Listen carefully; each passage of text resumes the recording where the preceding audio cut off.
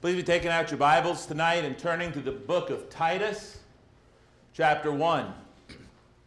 Titus, chapter 1.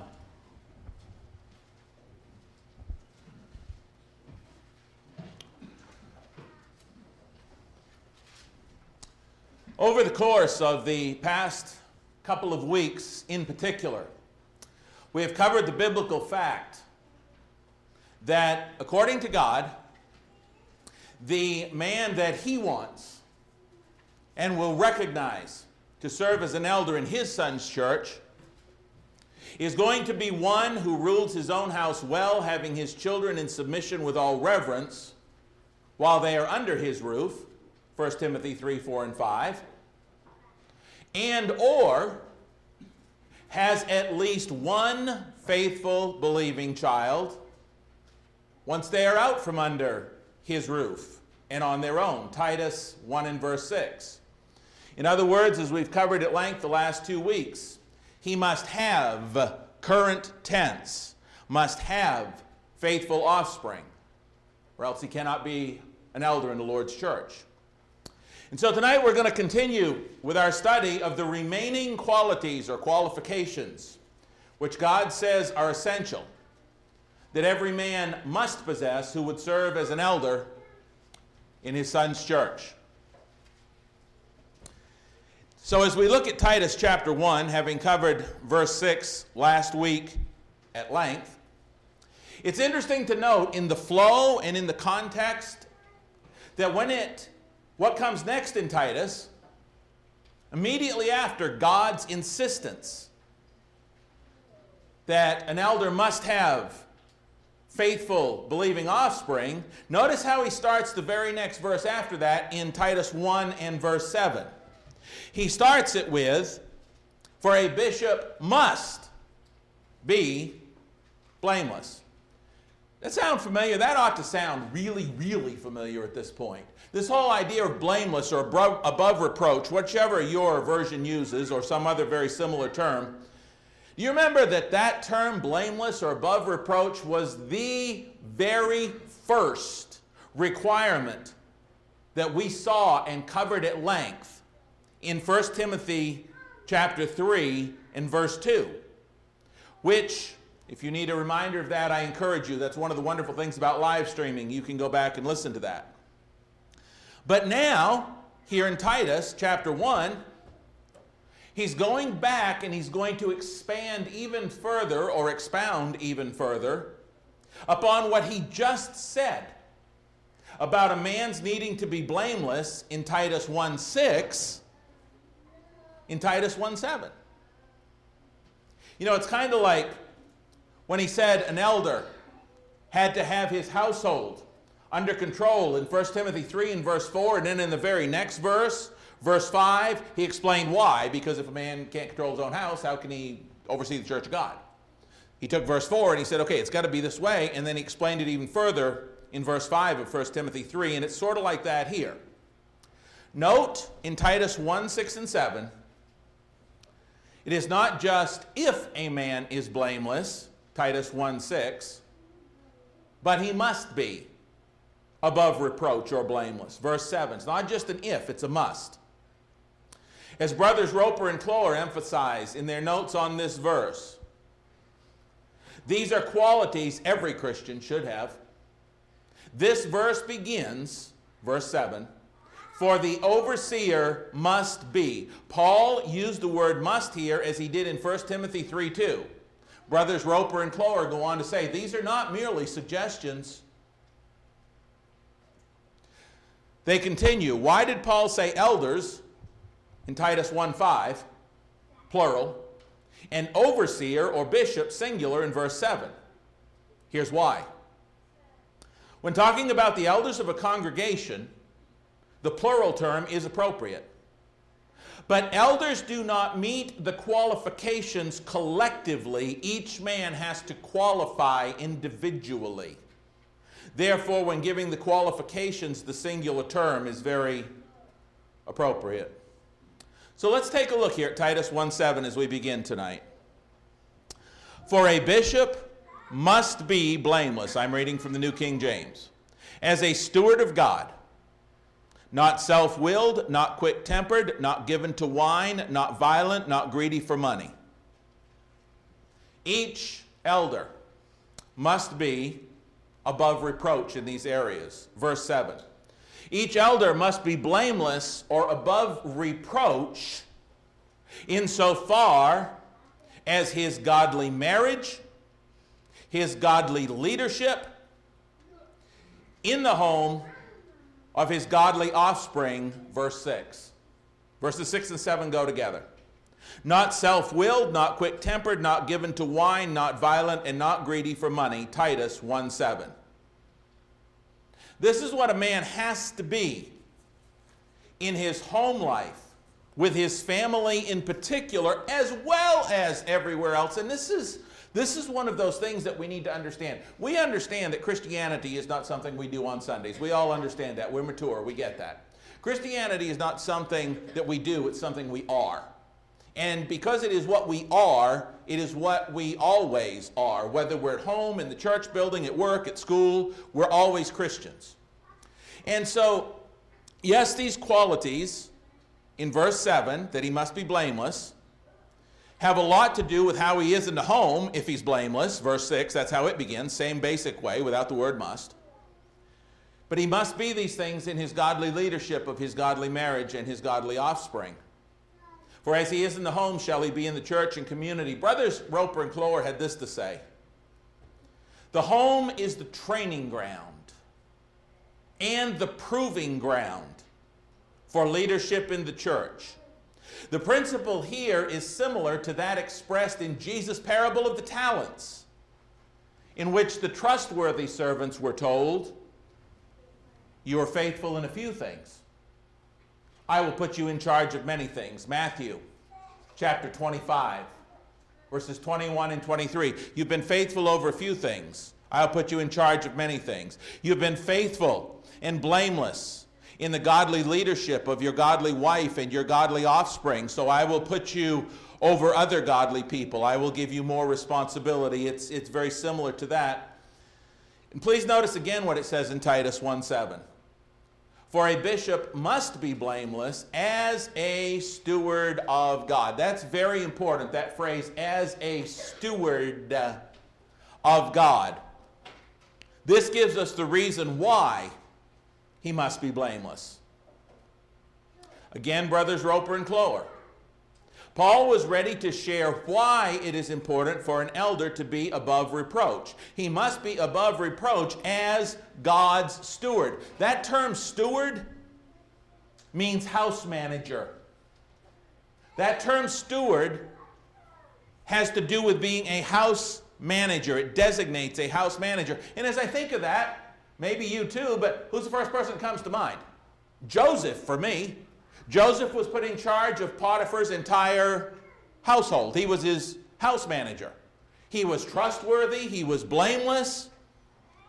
And the thing is that elders have been given the responsibility of managing not Potiphar's house, not Pharaoh's house, but they have been put in a position of responsibility of managing God's house, the church, 1 Timothy 3:15.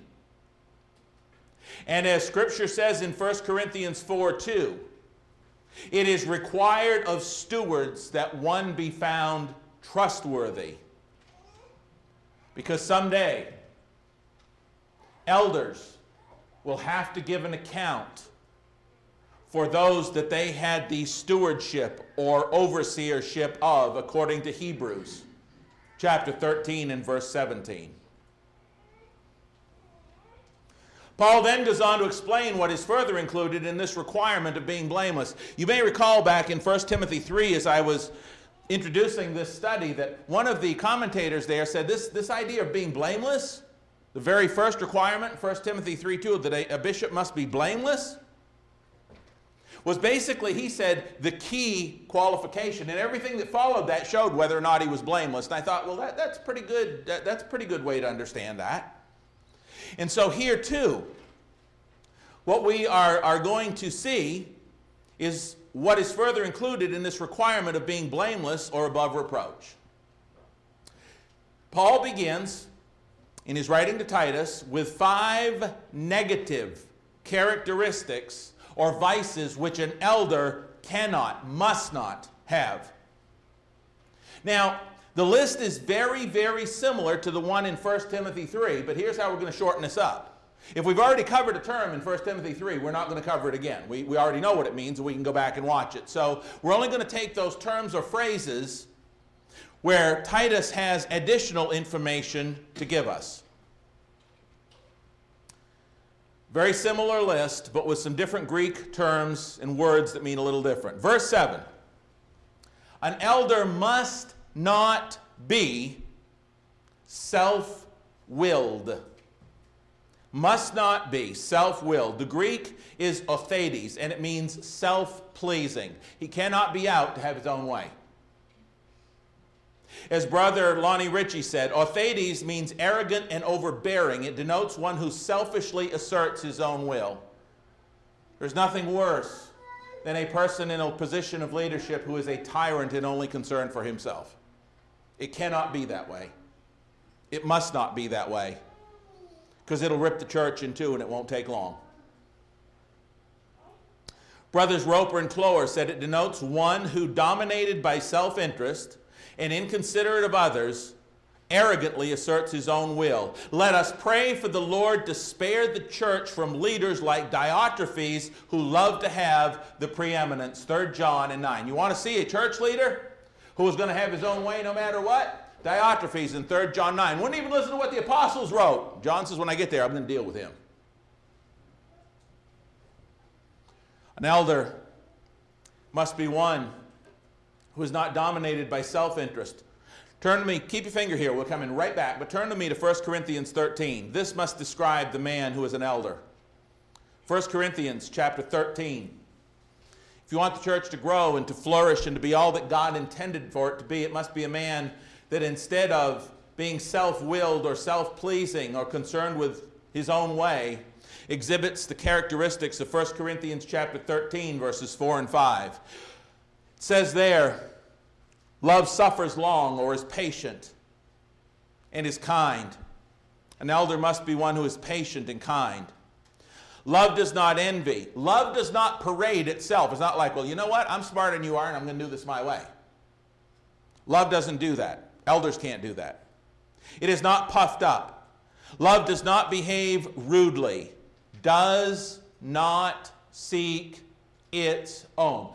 I don't care if you're an elder or a husband or a wife or deacon or brother or sister in the church. This is something that all of us need to be practicing. It's about Jesus Christ first, yourself last, and others in between. Love does not seek its own, is not provoked, thinks no evil. If you want to see something out of Timothy and Titus or away from them that needs to apply to those men who are elders, there it is right there in 1 Corinthians 13, 4 and 5.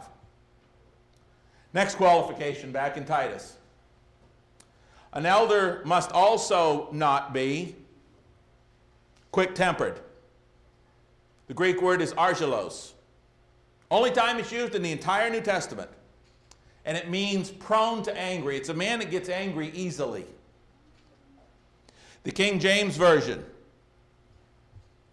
says not soon angry, and the Christian Standard Bible says not hot-tempered. But you know, this is another one of those qualities.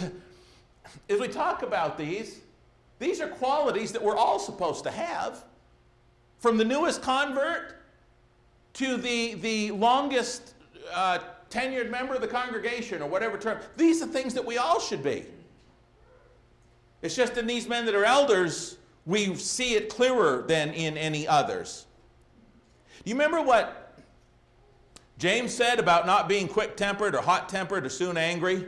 He wrote that to all of us. In James chapter 1, verses 19 through 22, James wrote this. He said, so then, my beloved brethren, that's brothers, that's sisters, that's new converts, that's decades, that's all he is.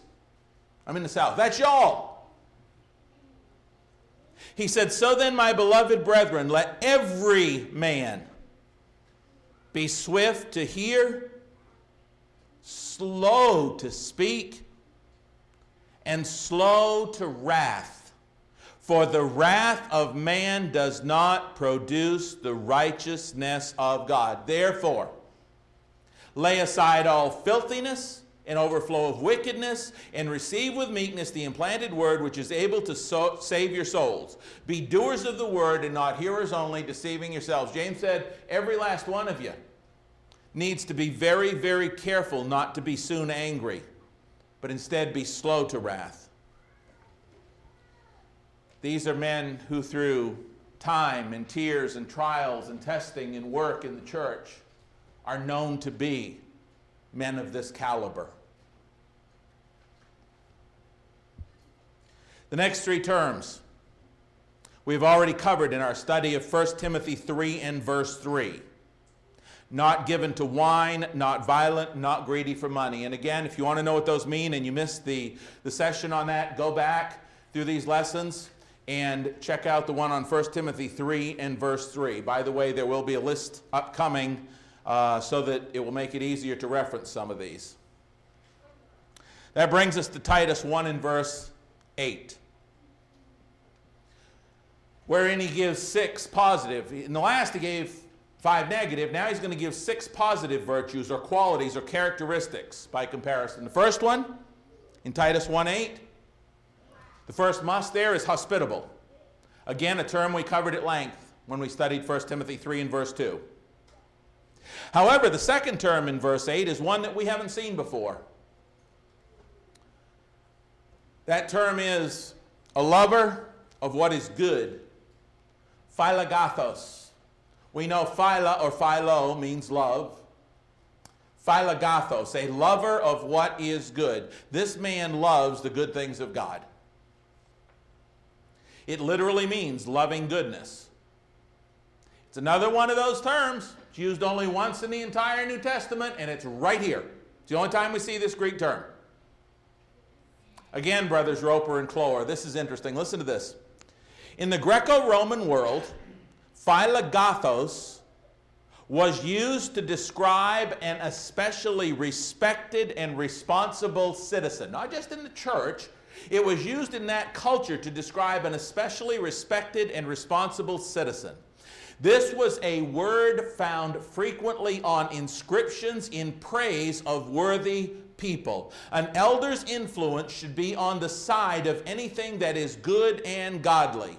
We are reminded here of Philippians 4 and verse 8, and we know Philippians 4:8 through 13 tells us that whatever is good, whatever is pure, whatever is right, whatever is lovely, let your mind dwell on these things. Whatever is from God. This is a man consumed with the good things of God. And it's a secret, this leaning on Jesus, this focusing on the good, this is a secret that has to be learned. Philippians 4:13, I've learned the secret of being content because I keep my mind where it belongs. This is something proven over years, but you see this in these men before they're ever appointed as elders. Remember, these qualifications are the glasses that we put on, God's glasses to see the men that God wants as his elders. The next term is sober-minded or sensible, as the New American Standard puts it. It's from a term that is also seen, or that we've also seen and studied before. That is the Greek word sophron. We've seen that before. We saw it in 1 Timothy chapter 3 and verse 2.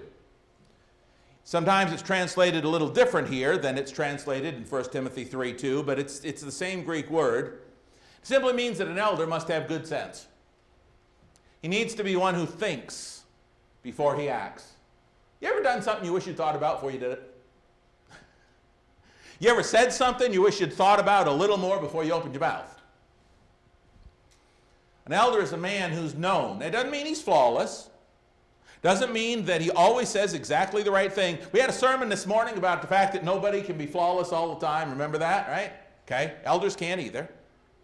But it's a man that is known for thinking before he speaks or acts. That's the idea. He's sensible. He's sober-minded. And guess what? That's another one of those terms that's supposed to apply to all of us. As we also covered when we talked about sophron, it is used of the older, more mature Christian men in Titus 2:2. And the older or more mature Christian women in Titus 2:5, that same term applies to them. They're not all elders. They're not all elders' wives. Any of the older men and women in the congregation, or should I say more seasoned saints in the congregation, those who have been in Christ for a while, they should exhibit this self-controlled, prudent, sensible quality according to Titus 2:2 and 2:5. It's not just for elders. The next three qualities, or qualifications, are found only in Titus. They are just, holy, and self-controlled. Say, wait a minute, Doug, we just covered self-control. Well, we covered, a lot of these words have very, very similar meanings. The first one, just, is dikaios in the Greek. You know, I got to take a brief aside here. I can't begin to imagine how many Greek scholars that may watch this are laughing at my pronunciation, okay? But the word is spelled up there, and it's the best I got. The word means, dikaios, means fair, upright, and righteous. Fair, upright, and righteous. Under Strong's outline of biblical usage, it says this. How's that word used in the Bible? Righteous, observing divine laws, upright, righteous, virtuous, keeping the commands of God. Used of one whose way of thinking, feeling, and acting is wholly conformed to the will of God. That's what the word means. For such a small little four-letter word, just, it's got a whole big long outline of biblical usage. But it's interesting. This word is used overall in the New Testament 81 times, this Greek word. It's used 81 times in the King James Version of the New Testament. 41 of those times it is translated righteous. 33 of them it's translated just. He must be a just individual, one who seeks to please God and conform his life to the will of God. The next word that we have is holy or devout, depending on your version. That's why I put both there. Hosios means pleasing to God. Brothers Roper and Clower said an elder's life should be dedicated to pleasing the Lord. When you see men whose lives are devoted to pleasing the Lord, you see it in their family. Doesn't mean they're perfect, doesn't mean they're flawless, but their lives are dedicated to serving the Lord, to leading their wife, leading their house, leading their offspring, to follow God, to make it to heaven. When you see them in their business dealings, when you see them out in public, when you interact with them as brothers in the church, this is who they are. This is the same word that is used in 1 Timothy 2:8, where the Apostle Paul said, by divine inspiration, I desire therefore that the men pray everywhere, lifting up holy hands. Again, it's a quality that all of our men should be working for, and women as well. Third term we see in this passage that is new to us, and it is not seen in 1 Timothy 3 or anywhere else in the New Testament. This is the only place. When I began studying this, I never had any idea there were so many terms that were unique to just these qualifications. It's like, this is unique. The term, in my mind, I want to say egg crates. I don't know how it's pronounced. It's translated here as self-controlled. According to Strong's outline of biblical usage, it means having power over, mastering, controlling, curbing, restraining, controlling oneself. Brothers Roper and Clower say it means having one's emotions, impulses, or desires under control. I will not ask our elders out loud. I can only imagine. But there's got to be days your work is so frustrating. You're dealing with people. It's got to be so difficult. It's got to be hard sometimes to just be as patient as you are, as calm as you are, especially when you have people on different sides of different issues, and you're trying to be the best godly servant that you can and lead the flock. And you know no matter what you do, somebody's not going to think that it's the right thing. It's got to be difficult. And so it needs to be one who has his emotions and desires under control. Brother Lonnie Ritchie said this Greek adjective signifies the mastery that the elder has over his own emotions and passions. He is a man who restrains himself under every circumstance. In other words, when others are losing control, he maintains his.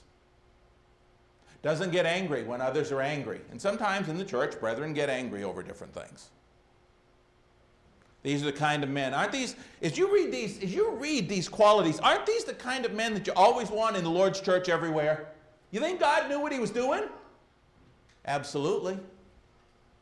That brings us to verses 9 through 11. Don't have PowerPoint on these, don't need one. Verses 9 through 11. He must be one who holds fast the faithful word as he has been taught, that he may be able by sound doctrine both to exhort and convict those who contradict. For there are many insubordinate, both idle talkers and deceivers, especially those of the circumcision, whose mouths must be. There's our word must. They must be stopped. An elder must be a man who, whether it is popular or not, whether it is easy or not, whether it is politically correct or not, whether it is socially acceptable or not, he must be a man who will stand on the word of God, and when people are teaching falsehood, he must be one who's willing to stand up and say, no. He must be that. Because there are people whose mouths must be stopped or shut, who subvert whole household teaching things they ought not for the sake of dishonest gain. This is why. In 1 Timothy 3:2, we covered this. It said he must be able to teach. It's not just able, it's apt to. It's somebody who wants to teach the truth. It's somebody who has shown that by their willingness to step up and to teach the truth. They're willing to confront error. Whenever there's an opportunity to teach, these men want to teach. They want to let go of the Word of God. They want to share the Word of God. And they are willing to do so when falsehood is being taught that is going to lead households and souls to hell. Verses 12 through 14. One of them, that is one of these people teaching wrong things, a prophet of their own, said cretins are always liars, evil beasts, and lazy gluttons. This testimony is true. Therefore rebuke them sharply that they may be sound in the faith. There are always going to be people who are going to want to teach what they want to teach, some messed up doctrine, some perversion of God's word. And listen, our elders are our last line of defense to keep the church on the straight and narrow. These must be men who will confront false doctrine. They can't be wishy-washy. Turn to me to keep your finger here for a moment. We'll come back close to here. But turn with me to Romans 16. Romans chapter 16. You know, Romans chapter 16, verse 16 is a verse we use a lot in the Church of Christ. We use it because we tell people something along the lines of, we're not only in the phone book, we're in the Lord's book. We are in the Lord. When Paul was referring to the churches of our Lord Jesus Christ, he referred to them as churches of Christ. The churches of Christ have been around for 2,000 years. There's no man-made denomination that's been around that long. In fact, most man-made denominations, at least Protestant denominations, are only about 500 years old. There was only one church in New Testament times, and that was the Church of God. Individual congregations were known as the churches of Christ, Romans 16:16. But sometimes we just kind of stop there with that text, and there's so much more to that text, especially relative to our leaders having to stand up against false doctrine, although this is written to everybody. Verse 16, greet one another with a holy kiss. The churches of Christ greet you. Very next verse, remember, this was not divided when it was written. Now I urge you, brethren, this is for all of us, but elders especially, need to take heed to this. Note those who cause divisions and offenses contrary to the doctrine which you have learned, and avoid them. For those who are such do not serve our Lord Jesus Christ, but their own belly, and by smooth words and flattering speech they deceive the hearts of the simple. Those who cause divisions contrary to the doctrine which they had already learned in the mid-first century, about 60 A.D. when Romans was written. Anybody that said anything contrary to that doctrine that was in the Bible was to be avoided. A number of years ago, I was serving as the evangelist in a congregation that did not have elders. We were in an area that had a lot of liberalism in the church. And so whenever our ladies were going to a ladies' day, or our youth were going to a youth rally, or anything like that, or especially if we were going to have speakers come there, I would send them this survey, this questionnaire. It was a very basic questionnaire. It said 6 questions, but you know me, I'm long-winded, so it probably turned into 12 because some of them were like 2-part, but whatever. And it was questions like, do you believe that baptism is essential for the forgiveness of sins? Do you believe that instrumental music is acceptable in our praises to God? Pretty basic stuff, right? And I was told by one of the men in that congregation that I had no right to ask those people coming in there those questions.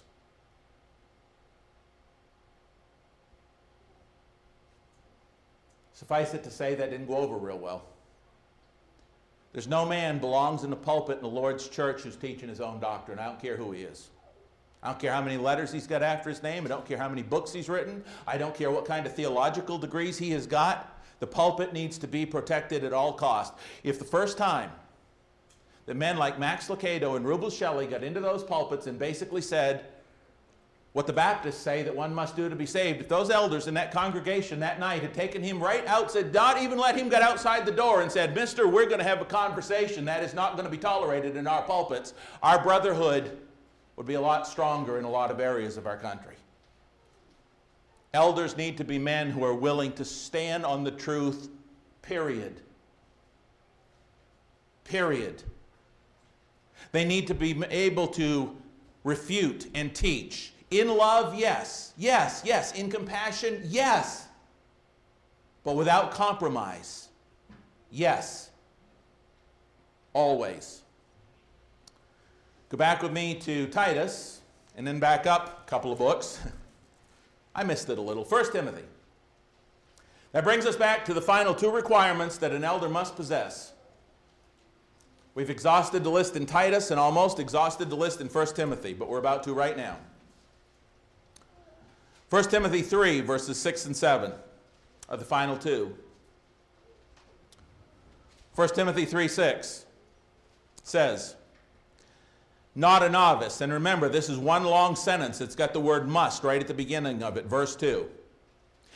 He must not be a novice, lest being puffed up with pride he fall into the same condemnation as the devil. Now,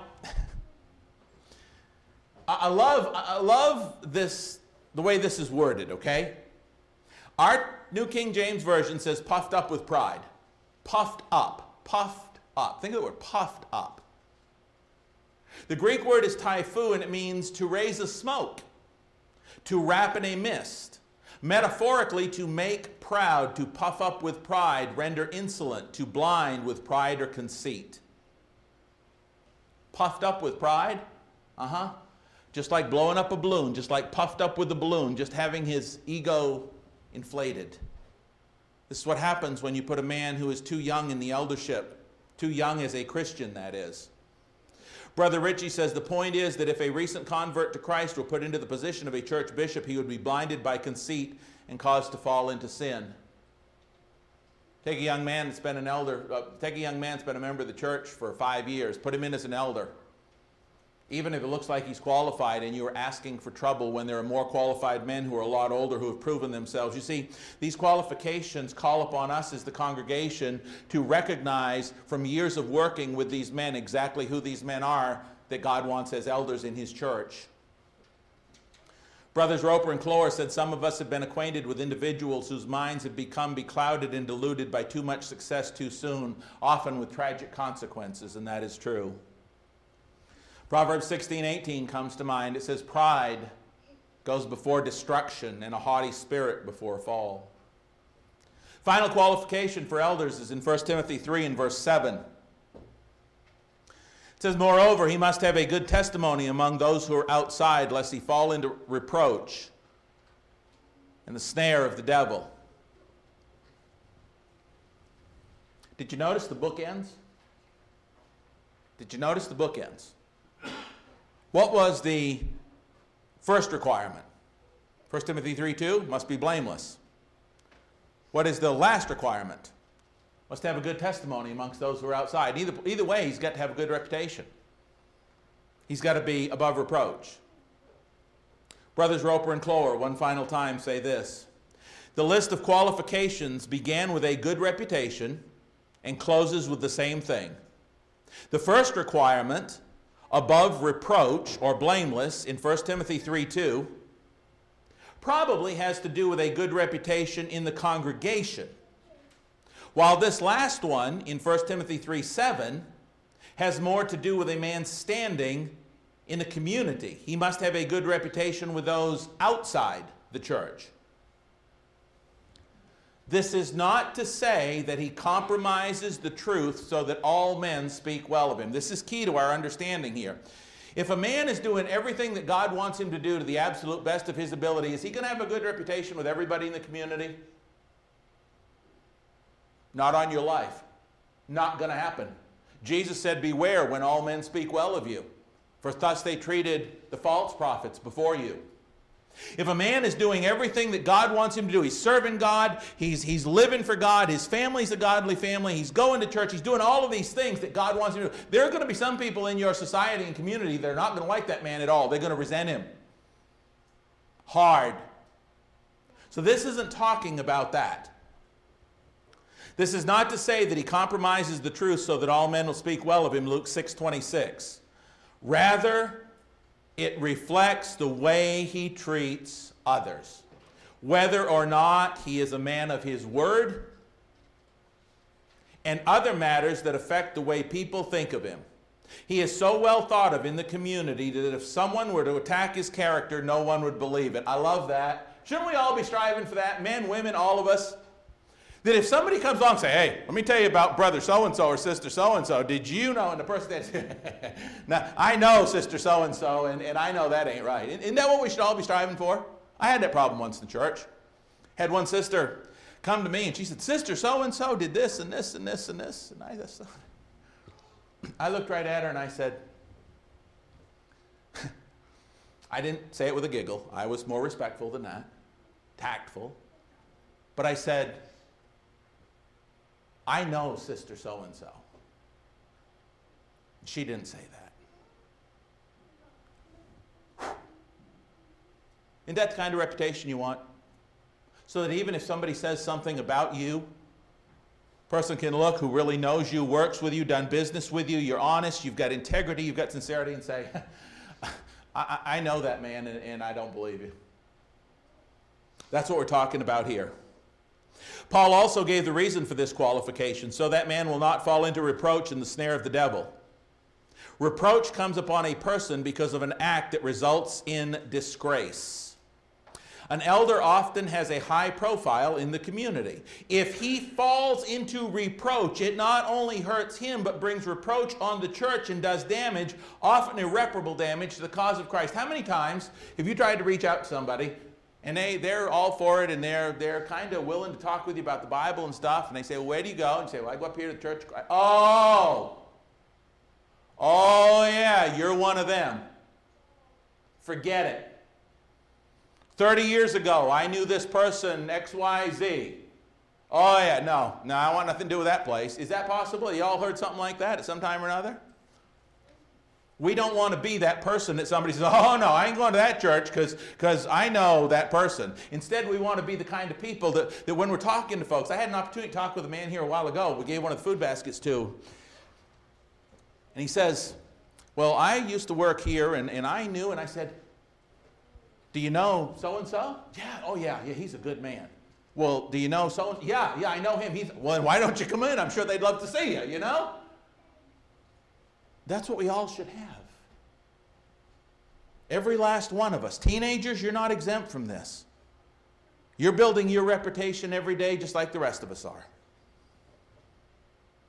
Finally, brothers Roper and Clower say the snare of the devil is the trap set by the devil to try to ensnare the church leader. See chapter 6 and verse 9 and 2 Timothy 2:26. If the devil cannot discredit the message, he does his best to discredit the messenger. I don't know how many times I've seen that happen. You talk with somebody, you study with somebody, they can't refute what the Word says. It's black and white. But when they can't discredit the message, what are they going to do? They got two options. They can either say, I'm totally wrong and totally messed up, and I'm going to stay that way, which most people won't do. Or they're going to look at the message you bring and say, you're the problem. That's not just limited to elders, but every church leader and every Christian. So these need to be men that are above reproach. Honest, sincere reproach. Anybody can be charged with anything. Our Lord was charged with a lot of things, but none of them were true. And so that brings us to an end of the list of qualifications that an elder must meet in order to serve, in order to be recognized by God as an elder in his Son's church.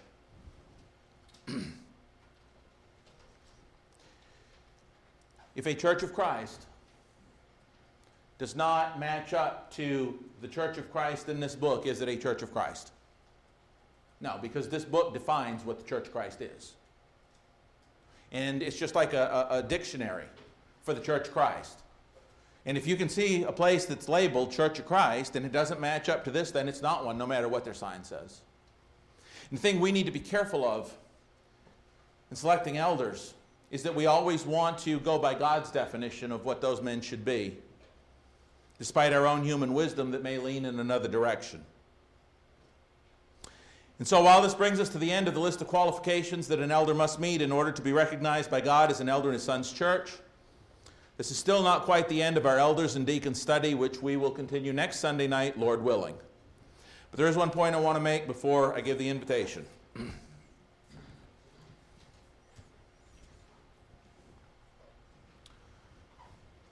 Over the next 2 weeks, my current plan is that the bulletin articles are going to be incredibly relevant to our study, to our selection of elders.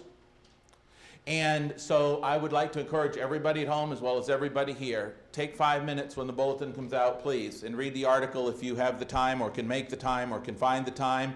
It is just as important as a lot of these words that I put forward in this study. So just a thought there. Tonight, if you're here and you're not a member of God's church, why? That's the question I got. Why? If you know that Jesus Christ is the Son of God, if you truly believe the Bible is the Word of God, that you believe Jesus was raised from the dead, why not become his? If he loved you that much, why not become his? All you've got to do is be willing to turn to God, and that's an awesome thing, isn't it, church? I love the fact that God allowed me to turn to him, like we covered this morning. You turn to God, that is, repent. Be willing to confess before men that you're a Christian, becoming people with these qualities, and be baptized for the forgiveness of your sins. Then rise up to walk the rest of your life following him. If you haven't done that, and you know you need to, why haven't you? And if you don't know you need to, and you say, man, I really need to study that more, come talk to us. We'll study with you. Love to study with you.